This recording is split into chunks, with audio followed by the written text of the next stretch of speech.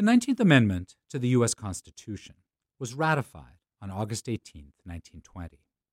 The amendment states, quote, "The right of citizens of the United States to vote shall not be denied or abridged by the United States or by any state on account of sex."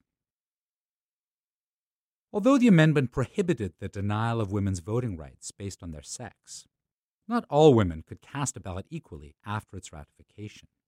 Neither the path to the amendment nor the journey after it were straightforward. Some property-owning women had the opportunity to vote before the women's suffrage movement gained traction. In 1776, New Jersey's state constitution declared that all inhabitants who were, quote, "worth 50 pounds," end quote, and met the residency and age requirements, could vote. In statutes passed in 1790 and 1797, New Jersey legislators clarified the description of eligible voters by including the words, quote, "he" or "she." Propertied women continued to vote in New Jersey until 1807, when the state's legislators limited voting to white male citizens who met the qualifications laid out in the new law. The birth of a full-fledged suffrage movement awaited the development of new forms of grassroots political activism and broadening conceptions of human rights, both of which congealed in the burgeoning abolitionist movement of the 1830s. Anti-slavery petition drives and abolitionist stump-speaking were lessons in political mobilization for women, such as Maria Stewart and Sarah and Angelina Grimke. So, too, arguments about fundamental human rights made on behalf of slaves applied to women as well. Thus, during the late 1840s and the 1850s, women participated in women's rights conventions throughout the country, and suffrage emerged as a centerpiece of the women's rights movement. After the Civil War, the 15th Amendment, passed by Congress in 1869 and ratified in 1870, prohibited the denial or abridgment of voting rights based on, quote, "race, color, or previous condition of servitude," end quote, but not based on sex. The amendment exacerbated tensions already present between those advocating for African American civil rights and those fighting for women's suffrage. Elizabeth Cady Stanton and Susan B. Anthony sought to prioritize the rights of native-born, white, middle-class women over immigrants, poor women, and women of color. They refused to support the 15th Amendment because it did not include women's suffrage. And in 1869, they formed the National Woman's Suffrage Association to advocate for a federal women's suffrage amendment. Months later, Lucy Stone and Henry Blackwell formed a rival group, the American Women's Suffrage Association, which supported the 15th Amendment and concentrated on state campaigns for women's voting rights. The two organizations remained separate until 1890, when they merged to form the National American Women's Suffrage Association, NAWSA. Progress towards women's suffrage was uneven, dependent on both geography and race.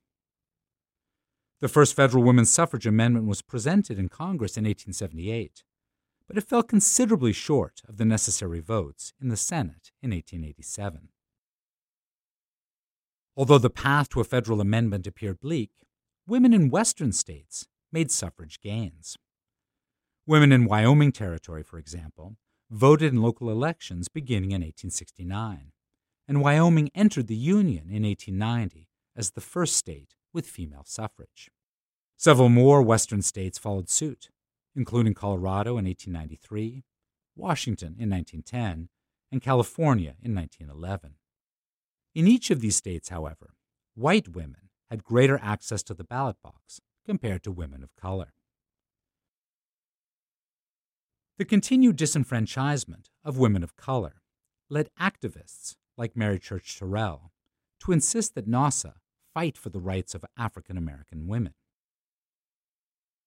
At the 1913 suffrage march on Washington, D.C., Ida B. Wells marched with the Illinois delegation, refusing to follow the request made by organizers that African American suffragists march in a separate contingent at the back. That same year, Wells established the Alpha Suffrage Club in Chicago, an organization that later registered thousands of African American women to vote. These new voters played a huge role in electing Oscar DePriest as Chicago's first African American alderman. Not all women, however, pushed for the right to vote. Indeed, many women joined the anti-suffrage movement. Often some of the most elite white women in society, the female leaders of the anti-suffrage movement wanted to protect interests that stemmed from the intersections of their race, class, and gender. They claimed that voting would taint the feminine influence they derived from the cultural construct of separate spheres for men and women. Anti-suffrage state organizations sprouted up at the turn of the 20th century. In 1911, anti-suffragists formed the National Association opposed to women's suffrage, with its national headquarters in New York City. In 1915, female anti-suffragists helped defeat a women's suffrage referendum in New York. The tide soon turned, however, against the anti-suffragists. The 1910s witnessed a revived push for a federal amendment, as American women adopted the more confrontational tactics used by suffragists in other parts of the world. Starting in January 1917, Alice Paul and other members of the National Woman's Party began picketing the White House, applying pressure on President Woodrow Wilson to publicly support an amendment. That same year, New York finally passed its state suffrage amendment, providing a critical victory for the suffragists in what was then the nation's most populous state, and signaling that public opinion was now firmly behind women's suffrage. In 1918, President Wilson, facing a difficult midterm election, announced his support for a federal amendment. Buoyed by this momentum, both houses of Congress passed the amendment in 1919 and submitted it to the states for ratification. By the summer of 1920, 35 states had ratified the amendment, one short of the 36 necessary to amend the Constitution. A fierce battle between pro- and anti-suffrage forces erupted in Tennessee, but the suffragists prevailed on August 18, 1920, when Tennessee became the 36th state to ratify. However, the passage of the 19th Amendment did not give all women access to the ballot box. U.S.-born women who married non-citizen men automatically lost their citizenship and their voting eligibility along with it. After pressure from suffragists, Congress passed the Cable Act of 1922, which restored citizenship, and thus voting rights, to women who had married non-citizen husbands. The law, however, did not apply to women married to, quote, aliens ineligible for citizenship, end quote, a group that largely included Asian immigrant men. The 19th Amendment also did not apply to women in U.S. territories. In Puerto Rico, for example, the territorial legislature granted the right to vote to literate women only in 1929. All other women had to wait another 6 years to gain suffrage. In the South, meanwhile, poll taxes, residency requirements, literacy tests, and intimidation that had already been in place for years restricted African American women's ability to vote. Mexican American women faced similar hurdles. Although an act by Congress in 1924 recognized all Native Americans born in the U.S. as citizens, Native American women, as well as Native American men, continued to encounter obstacles to suffrage for decades. Also, immigration and naturalization restrictions ultimately meant that many women of Asian descent could not vote until the mid-20th century.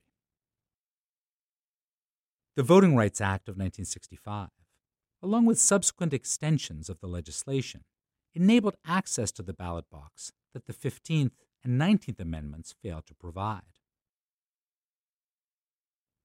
A century after ratification, women are running for political office at higher numbers than ever before. The midterm elections of 2018 ushered in a record number of women in Congress. Yet women still filled less than a quarter of the seats of the 116th Congress. Additionally, the United States has yet to elect a woman to serve as president, although several have run for the highest office in the land. Ultimately, the ratification of the 19th Amendment was not a laudatory ending point, nor even a beginning point in the history of women's political engagement. Years before ratification, women lobbied and organized. Some had even had the chance to vote, and did so. As more than a century after ratification has shown, access to the ballot box has been uneven, and there is still a long way to go in terms of representation in political office.